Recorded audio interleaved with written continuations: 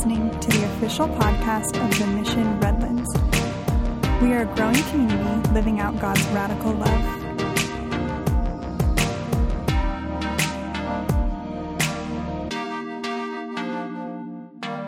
Well, I want to introduce you to two really close friends of mine this morning. One of them you probably already know. Both of them you probably already know. But I was trying to guess which one it was. I haven't named names yet. But this is Brian Bell and Jody Bell, and they are some of my closest friends. And they're on the leadership team here at the church.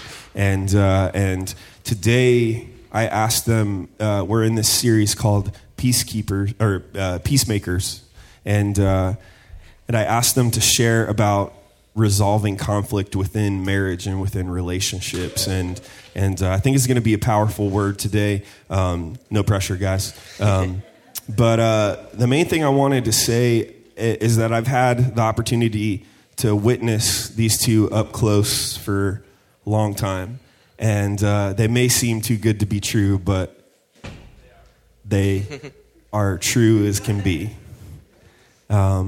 And I respect them very deeply, and so I'm anxious to hear what pearls of wisdom they have to drop on us today. So, drop it. Thank you. And thank you, Jason, for that introduction. It's going to be hard to talk if I cry. So as he said, we are Brian and Jody Bell. We've been married for 26 years. So when Jason asked us to talk about conflict resolution in marriage, we've had lots of experience. But it was a little ironic that he asked us to speak today because the last few weeks we've been going through a fairly stressful time. We have sold our house, and the house that we're buying, we're now about 2.5 weeks late on closing. So we're now living in a house we do not own. Every day something dramatic happens, so it's been very stressful moving out and all of that. So Jason even reached out to us this week and said, "Oh my goodness, I realize what you guys are going through. Do you want to cancel? We can do something else." And we were like, no, we're really practicing conflict resolution. We have a lot of material to use now, we've got a lot of material. So no, God wants us to speak. So we're really glad to be here today and to share things that we have learned and are learning.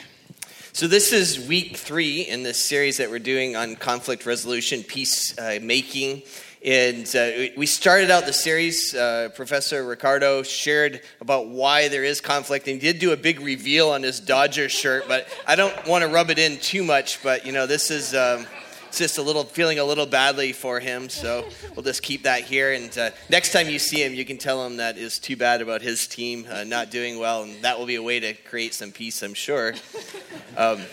Then last week, Pastor Jason shared and really looked at how as Christians we have there's a biblical wisdom in how we resolve conflict, how we are peacemakers, and talked about that in the context of relationships between Christians, and then also in the context of the believer dealing with the unbeliever as it relates to conflict as well.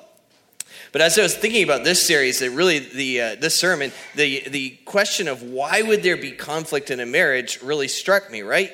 Two people madly in love, they get married, and Hollywood tells us they're supposed to live happily ever after, and that's not really what happens, right? There tends to be a lot of conflict in that. And I think when I was speaking probably 2 or 3 times ago, I shared with you that I always love to look at those first chapters of Genesis as a reason or a way of understanding what we're seeing. And we can understand this issue of conflict within the context of marriage from those same passages as well. So picture we're back in the Garden of Eden, and God has said to Adam and Eve, there's only one rule, one thing that you must do. You must not eat of this tree of the knowledge of good and evil. So he's given them a rule, and they break that rule. Satan tempts them, and they eat of the tree of the knowledge of good and evil, and instantly they fall, and the world falls as well. And in that fractures the relationships. And when you look at the context of what happened in that situation, you recognize that right away it was the marriage relationship that was fractured, right? You see in that situation, this is not, you think about, they had the perfect marriage. They were in perfect relationship with God. They had been chosen by God. This wasn't eHarmony that had put them together, okay? This was, God had put the two of them together, chosen them as perfect helpmate. And what happens as soon as they sin and God confronts them? What's Adam's response? The woman gave me of the fruit and made me eat it, right? And here we are thousands of years later, and we're still blaming the women, right? I think there's a really good scriptural reason for it. Now you know why. But you have this conflict that comes built in the fact that we're living in a broken, fallen world. And tough stuff happens. There's conflict in relationships because of that. There are, obviously there's all kinds of other conflicts in relationships, right? There's conflicts between, you may have one with your boss or with those that work for you. You may have a conflict between you and your parents. But there's something unique and special within the marriage relationship that creates this kind of conflict as well. So, for one thing, God's design for marriage is that it be between a man and a woman. And guess what? We're not alike. And it's that differences that exist between men and women that are part of the source of conflict for us. And furthermore, when you think about a marriage, you think about two people who have their own personality, they have their own temperament. They bring that into the marriage. And that, again, is a source of conflict. And if that wasn't enough, those two people live in a house together. And all kinds of things happen there. And it can be a very difficult, challenging environment. It's a little bit like a volcano, right? It's not a question of if it will erupt. It's a question of when it's going to erupt. And so that's the context with which we're working in terms of a marriage and in terms of conflict within a marriage. It was interesting, I think there's a tendency to think about this topic of conflict in marriage, partly because we were asked to speak about it, and think about it sort of as its own topic. But what Jason shared with us last week actually has a lot of application to how we think about this as well. One of the verses that he gave us was Romans 12:18. It says, "As much as it depends on you, live at peace with all men." And that's a reality. That applies within the marriage context as well. If I'm doing everything I can to live at peace with my wife, and she's doing everything she can to live at peace with me, guess what? That's going to minimize conflict within our marriage. Another scripture that Jason referenced last week was Proverbs 19:11. Good sense makes one slow to anger, and it is his glory to overlook an offense. So good sense makes one slow to anger, and it is his glory to overlook an offense. So if you think about the marriage relationship, that this applies to every relationship and all conflict, but if you think about in the marriage, being slow to anger and to overlook an offense, how much further would we get? How much less conflict would we have if we could each be categorized as slow to anger and able to overlook an offense? And then the third area that Jason had delved into last week was this passage in Matthew chapter 18, which gives the biblical model for how we resolve conflict. And the first step it describes in conflict resolution is going to the person with whom you have a conflict and seeking to resolve the problem. Just like a marriage, right? How often, though, are we reluctant in the context of a marriage to go to that other person and have that difficult conversation? So I thought about this quite a lot. You think about when you have conflict, it could be over anything, what color the curtains are going to be, or what we're going to eat tonight, or how we're going to pay for the bills, anything. And so many times we'll have that conflict and it doesn't get resolved and we walk away, and then how do we handle it? Do we go back and talk to that person? Or do we give that other person the cold shoulder? Do we decide, hey, you know what? I'm going shopping and I'm going to spend money to get back. Or I'm going to go talk to my friends about this. But we don't often think about going back and trying to resolve it with our spouse and then being able to move ahead. So that Matthew 18 passage applies to that. But I just thought, just trying to be really real about it, it's not fair to give the cold shoulder. It's not fair to do things to think, well, of course they're going to know why I'm mad, and maybe they'll apologize, because that doesn't happen very well. So what we want to do is share with you 6 ideas, 6 principles that will help you with minimizing conflict within your relationships, particularly specifically within your marriage, or will help you resolve conflict within your marriage. And we do this not from the perspective that we have a perfect marriage. We don't, so it wouldn't have to take very long living with us to know that was the case. But we have a good marriage because we worked very hard at applying these kind of principles in our life as well. So the first point that I want to share is that in the context of marriage, you need a love that puts others ahead of yourself. In Scripture, in the Greek language that the New Testament was written in, there's at least 3 or more different words that were translated, that we've translated as love. And understanding the one that's given in the context of this verse that I'll share in a minute is really important. The one word for love is the word philios, which is brotherly love. It's the word from which we get Philadelphia from. And there's another word, eros, which is erotic love, sexual love. And then there's a third word, agape, which is a kind of love that's selfless. That means putting the other person ahead of yourself. And it's a love that's used to describe what Christ has done for us, and that God loved us so much that he sent his son to die on the cross on our behalf. That kind of love. And it's that love that's used in Ephesians chapter 5, verse 33, talking specifically about the context of marriage, where it says this: however, let each one of you love his wife as himself, and let the wife see that she respects her husband. So there's something special in this, and I think it's particularly aimed at men, because maybe we struggle a bit more with this, or maybe it's a fact that it's a need that our wives have, but for this kind of agape love that puts the other person's need ahead of our own. And as I was thinking about this in terms of how we've applied this, I thought back a few years back, our son Brendan, when he was a young teen, had gotten into these like retro video games and, thought it was the coolest thing. They were like the games that we had when I was younger.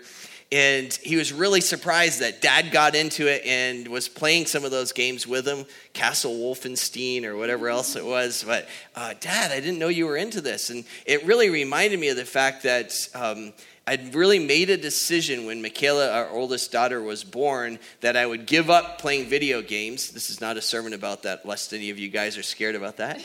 But I would give up playing video games because it was the thing in my life that I recognized that I needed to make changes, because as a good husband and as a person desiring to be a good father in that context, it was necessary that I give that up in order to be able to put more time into my relationship with my wife and our relationship with our daughter.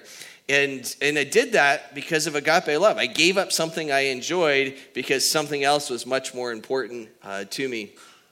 It's also another thought on this is when we were first married, and we had this idea, hey, it's going to be, we're both going to be out working outside the home, and it's really important that we balance the life of the home. It's not fair that just a traditional role for a woman is not what I wanted for my wife, and we were going to split the chores 50-50. So we split things up. We talked about it a lot.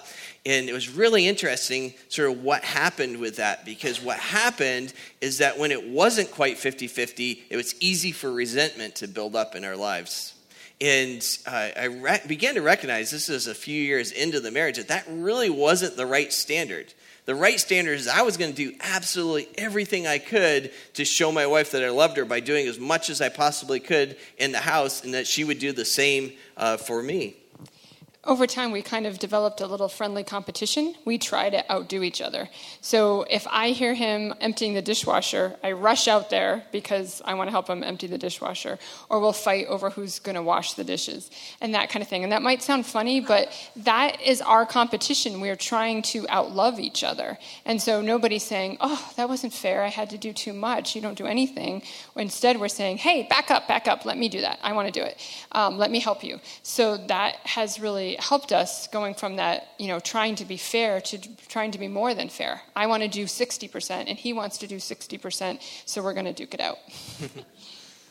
Second point that I would say here, so the first point is you need this special kind of love. Agape love needs to characterize the marriage relationship. Second point is that you need to be aware of the impact of the significant life changes. So things that are going on in your life are going to be sources of stress that are going to result in conflict. So moving, birth of a child, illness in a close family member, particularly a parent, conflicts that might be going on at work that carry over into the home life. These things are, in some senses, are outside of your relationship in many ways, but will bring and will be conflict within that context of your marriage.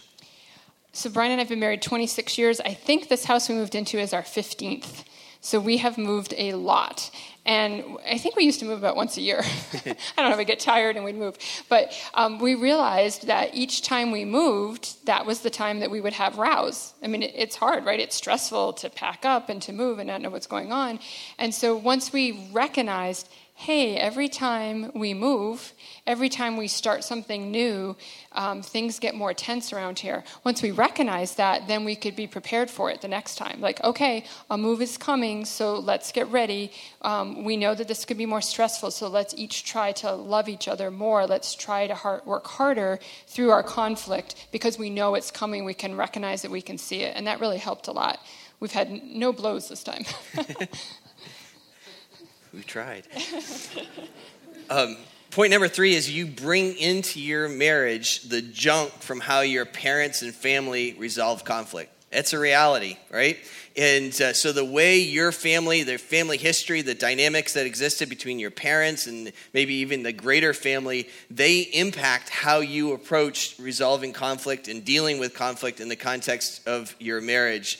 I thought it was interesting for Jody and I, our families were very different when it came to how we thought about finances. My family, I mean, we grew up dirt poor, no money, couldn't rub like 2 nickels together, but my parents were extremely frugal, probably because of that reason. So being careful with money was like a natural thing coming into our marriage. And I remember early on, one of our first years of marriage, and you do this in the East Coast, we don't do this so much in California, but you have winter clothes that you might remove in the fall that you're going to wear that during the winter, and you have summer clothes that you might take out of storage in the spring. So one of those times, Jody takes out an outfit, and she finds $20 in her pocket of the pants or whatever. And I'm like incredulous. We don't have any money, and you find $20. Like, how do you lose or not keep track of $20, right? So I was like, this is just blows me away in terms of thinking about it and talking about the difference with how your families think about money. So he called it losing $20. I called it finding $20. But this is very true for people. A lot of times within the context of marriage, finances are going to be an issue that will create conflict. They create a rub that's there. And for us, in those early years of our marriage, it was difficult because I had this strong, controlling nature as it related to money. And what we found that was necessary in order for that to not be the source of a lot of friction within our marriage is we began to keep a written out budget. I mean, we wrote everything out in terms of our just categories and how much we could spend within a month in it. And that gave us such great freedom because now Jody had the freedom to spend within that budget in whatever those categories were. And I had a lot less of a sense of necessity of having control because, hey, the plan was already there and we knew we were going to live up to what that plan was. And that went a long ways towards resolving conflict in our marriage. So then you didn't care if I saved $20 in my pocket? I guess not. When we talk about family, I just want to talk about the idea that if you don't think about it, if you don't pray about it, if you don't read about it, if you don't work at it, you will be your parent. So when you look back and you think, how do my parents resolve conflict? And Jason shared this. He said in his family, they all stuff it down. They stuff it down. They don't talk about stuff. So just think about how does your family handle conflict? Because if you don't do anything else, that's what you're going to do. If your father or your mother went ballistic over the slightest thing, you're going to think that that's normal. You're going to think it's great to explode and then be over it. So, I'm going to give you some homework at the end of the sermon today, but I'll give you a little tip. This is going to be part of your homework, is to think about how did my family deal and talk to your spouse about that. How did your family handle conflict? How does that influence you? Let's see, how does that influence me? Because I think being aware of that is really helpful. One time we went to visit some of our friends from college, and our friend was kind of sitting in the corner, and he was just grousing as the little kids went by. Hey, stop doing that. Hey, what are you doing? And I said, oh my gosh, you are your father. Because I knew him as he was growing up. And he said, yeah, I am. And I thought, well, I don't think that's such a great thing. But to him, he thought, hey, that my father groused from the corner and that got us all to behave. And so, it works. But if we don't make changes, if we don't think about it, then we are going to be that person. Point number 4, a growing relationship with God lessens conflict. So there's a traditional picture, and I think they're going to bring it up behind me here, but a traditional picture of marriage that from a Christian perspective, that I think really captures the essence of what I'm talking about. You have a triangle. Maybe you aren't going to bring it up. There it is. You have husband and wife in relationship with God. And what you see in that picture is that the closer that husband and wife become, the more they grow in their relationship with God, the closer they are to each other. And that is, I think, a biblical principle that's really important. God's design for us, those of us that are followers of him, is that we're growing in our relationship with God. And when we're in the context of marriage, as we become more and more like Christ in our relationship, we also draw closer and closer to each other in that process. And that's really important for lessening or resolving conflict in the context of a marriage. I think when you look back over time, too, you can see if you were to chart the conflict levels in your life or in your marriage, when things change, that creates stress, that creates conflict. Or if one or both of you is not pursuing God, if you're going after your own interests, then that also is naturally going to create conflict. All right, point number 5. It's usually not that big of a deal. All right?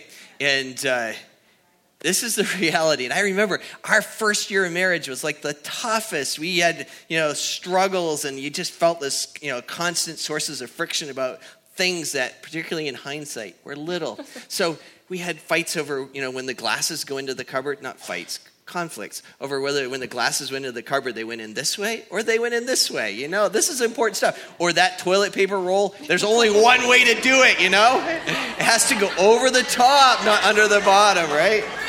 That's in the Bible, so you're okay on that one. But seriously, these were issues that created friction within our first year of marriage. And the reality is those are little things, and yet they become sources of friction. So as we were preparing for this talk today, Jody said, I really think we need to tell people the cat story. And I was like, all right, it's really easy to talk about things that happened 25 years ago in the context of marriage, because those things, I got them good. But, that cat story, that was like our last big conflict. And I don't know if I'm ready to share it. And about 3 nights ago in the middle of the night, I woke up and I was like, all right, we'll tell the darn cat story. But so we have a cat. I didn't want a cat. So let me give you a little bit of background to it so I don't sound like I'm a horrible person. So when we first got married, we were very poor. Our first living room set of furniture, a set might be a bit of a loose description, but was stuff that my grandparents had that was like 25 years old. So, it was not in great shape. It didn't last very long. And then the second round of what we got, we had this family at our church that were Russian immigrants. I mean, they were, if you're talking where they are in the socioeconomic scale within America, they were near the bottom. Apparently, we were below them because we got their leftover couch. And that couch was so bad that we had to cover it with a sheet because otherwise you couldn't sit on it. I mean, we were really bad off. And so we finally are able to scrape enough money together to get a matching couch and chair. And we were very proud of them. And we had a cat. And that cat was not very good to that couch and chair, scratching at it. You don't really notice how bad it is till about, 2 years later, you're getting ready to move. And it's destroyed, right? So here I am. I'm so frustrated. I'm thinking, all right, we had this little critter and we have no money and we're supposed to be good stewards of what we have. And this cat has destroyed it. So right then I was like, I never want to have another cat in my life. So. And I didn't agree. So we had to get rid of that cat. She didn't like our children, and when they would cry, when we had babies and they would cry, she'd come over and bite them. So that cat had to go. And I was good with that. But, as the kids got bigger, I really, really wanted a cat. And I would ask, and I would cajole, and I would beg, and I would plead. And, any of you who really know us, you know that that's true. And I really wanted a cat. And sometimes he seemed to waver a little bit, but he never would say yes. So a couple of years ago, I'm a realtor, and I was out showing an empty house. And lo and behold, this mother cat was living in the basement, and this little fluffy kitten followed me into the house and begged me to take it home. So I picked up that little fluffy kitten, and I brought it to the car when I was done showing the house. And I called Brian, and I said, hey, I'm sitting in front of the house, and I found this kitten, and I was wondering if I could bring it home. Well, it was May. It was time for Michaela to graduate. My parents were staying with us. Brian thought when I said I'm sitting in front of the house, I meant our house. Like I'd already driven from San Bernardino back to Redlands, and he thought my parents were there at the house. And so he felt like he couldn't really say no. So what he said was, it's up to you. You know how I feel about it. and I took that as a resounding yes. And I was so excited. And so I drove home with this crying little cat, picked Brendan up from school. He could not believe it that Dad finally said yes. I mean, he said to me, Dad said this was okay?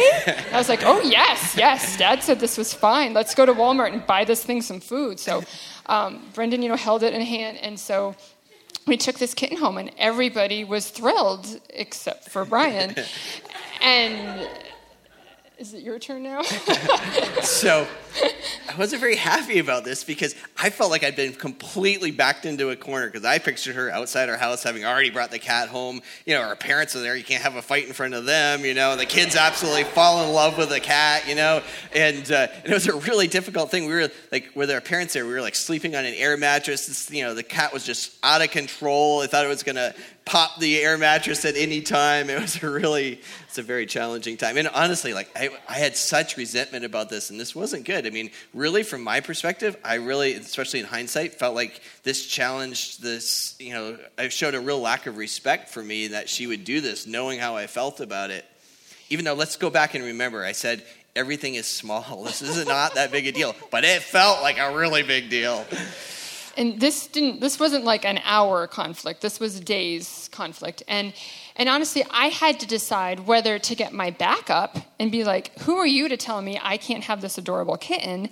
I had to decide not to take that route. And honestly, I did feel badly. We had misunderstood each other. I thought he was kind of half saying yes.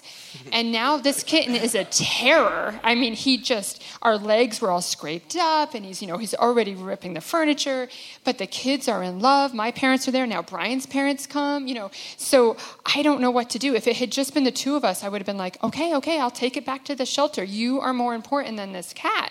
I realize that, and I feel terrible, but it was beyond that. I couldn't take the cat back. The kids would have been heartbroken, so we were kind of stuck. So at the same time, God's working on me because really, it's not that big a deal. And I had to remember that. And it really was very interesting because I really reached the point of making a decision to say, hey, you know what? My marriage is a lot more important than this cat. And literally had to ask forgiveness for the Lord, ask forgiveness for my wife. And through that, it resolved a conflict, which honestly, it was the biggest thing to happen in the last 2 or 3 years between us in terms of conflict. So it really was a little thing, but it felt like a very big thing. And I want to say that he forgave me so much. That cat only lasted 1 year. It was an indoor-outdoor cat, which was a mistake in Redlands with the coyotes. And when we lost that cat, I was heartbroken. I mean, I had waited 15 years for that baby, and now my kids had left for college. This was my baby. And so he said, we can get another cat. And that's how we have the demon cat Sugar Plum. If any of you come to our house, that's where she came from. And if anybody wants the cat, you are free to take the cat. So our last point, very important on this, talk about things when you were cool. So talk at the right time. So our tendency when it comes to having a conversation, right? We looked at Matthew 18 last week. Oh, yes, I'm supposed to have this conversation with my spouse, with my wife. Our tendency, though, is to have that conversation at the moment when it's unlikely to really work out well, right? We're highly irritated, we're frustrated, we're angry, we're upset, maybe we're even hangry, a little bit, then that's when we decide to have this kind of conversation that's going to resolve the conflict that we have. So one of my favorite things to say to people when they seek me out for counsel, and whether it's your spouse or not, is to go and talk to the person when things are cool. So recently a friend of mine had a big conflict with a coworker, and the coworker was really mean to her, and she didn't know what to do. And so what I said to her is, you need to go back just on a regular day at a regular time when you have a moment and say, hey, the other day I could tell I really got on your nerves, and I apologize for that, and I want to ask you, how could I do better next time? What could I do differently? I don't want to set you off. What am I doing wrong? And that exact phrasing that you could use with a coworker, you could also use with your spouse or your ornery teenager to say, hey, what can I do better for next time? So you're not putting blame on them. You're not saying you're a jerk and you were way out of control yesterday, but you're saying, from my perspective, what should I do differently? And how can I help you deal with conflict better? So that's one of my choice pieces of advice to people, and I found that really works over the years. So I want to give you now your homework. I know you were anxious to get the homework. So if you can hear my voice, you can hear our voices, I want you to go away from, one, saying to your spouse or a loved one, hey, let's talk about how our families handled conflict. And you can go back to your grandparents. I mean, this goes on. There's been conflict since Adam and Eve. Every couple had it. So how did our family deal with conflict, and how does that influence us? And how does that help us work together or not work together? So let's recognize that. The other thing is to ask your spouse, how can I do better? When Brian and I were first married, poor guy, I was a psychology major, so I'm really into this stuff. He was a chemistry major. So you can tell we were coming from very different perspectives, but I always wanted to talk through things and work things out. But what we did is, I think it was probably the last Sunday of every month, we sat down and said, how have I done this month? What have I done that annoyed you? What could I do that would be better? And how can I improve? How can we improve this next month? That was a hard thing to do because you're very vulnerable in that moment. It's, what if they say, you need to brush your teeth more or whatever, like you're really opening yourself up to criticism. But I think that's why we picked a certain day to do it, the last Sunday of every month, because otherwise we kind of would have never gotten around to it. And eventually we didn't need to have those conversations anymore. We could handle anything, even a cat. But we were just enough in the habit to talk about it. So I would say that your second part of homework is to say to your spouse, sometime when things are cool, how can I do better? And how can we do better? What are the triggers? What sets us off for conflict? So how can we improve that way? And that just leads me to the idea of perspective. It isn't that person's fault. Both of us are reacting. We're having conflict. We're either resolving it in a good way or a bad way, but it's a two-way street. So we need to have perspective for ourselves to say, hey, I am like my cranky father, or hey, I am like my mother who would always push it down and then explode, once a month. So we need to have some perspective. I used to tell people that when Brian and I were more newly married, I used to have the fights with him and he wasn't there. So I would be doing the dishes, and I would be all mad that he had a meeting tonight and he hadn't told me, and I would be washing the dishes. And then I'd think, well, what would he say? And then he would say, oh, I'm so sorry, and I would go through, because I know that he's a good-willed man. I know that he doesn't do things to make me mad or to hurt me. So I know that somewhere in there, he has a reason. And so as I did the dishes, I would think about, well, he would say this. Well, but then I would say this, and I would get fired up, and I would keep washing the dishes, and I would get all the way through to the end. So I understood his situation, and he understood mine, and then that's about the time he'd walk through, and I'd say, you are lucky, because I've already had the fight without you. And he would say, what? But that was just because I could see his perspective. And honestly, I felt like I was cheating myself a little bit. I wanted to get mad. I wanted to throw something, like I had been wronged. But the point is that we want to have a healthy, long-lasting relationship. Our kids are now gone, right? So these are the years that we should be having fun and enjoying ourselves. And we can do that because we've learned to work through conflict. If we hadn't, these could be really hard times. But you have to keep... Not gone yet, though. Yeah. Yeah. It might be time for you to pray. Let's go ahead and close on a word of prayer, all right? God, we love you, and we're just so grateful that you've, in your wisdom, have given us wisdom in terms of how we deal with conflict. That's just a part of living life in a broken, fallen world, Lord. We know from how you've set it out in Scripture, there's no such thing as a marriage that doesn't have conflict. The reality is we will face conflict, difficulties in this world that we live in because of the fall, because of the fallen nature of human beings and the reality of what we deal with. And yet you've given us a model from Scripture, Lord, and I just would ask that you'd allow us to apply it within the context of our marriages, Lord, whether we're married now or will be married, Lord, that you would allow us to be in a situation where we can minimize conflict by growing in our relationship with you, by practicing the right kind of love towards our spouse, Lord, that you would allow us to be able to talk through things and recognize that so much of what we struggle with are just little things. And Lord, I just would ask that each person here would be able to have some of these kind of conversations that will help them grow in their relationship with their spouse and then their relationship with you. And now, Lord, I just would, as our ushers come forward, Lord, we lift up the tithes and offerings that will be given this morning, Lord. I just would ask that they would be used to further your kingdom and your work here in Redlands and around the globe, Lord. God, I just would ask that you would bless each giver here today, Lord, and help our church to be able to use these resources to make a difference for you, Lord, to live out the radical love that you showed through the death of your Son, to live that out in our relationship with others. We ask this in Christ's name. Amen.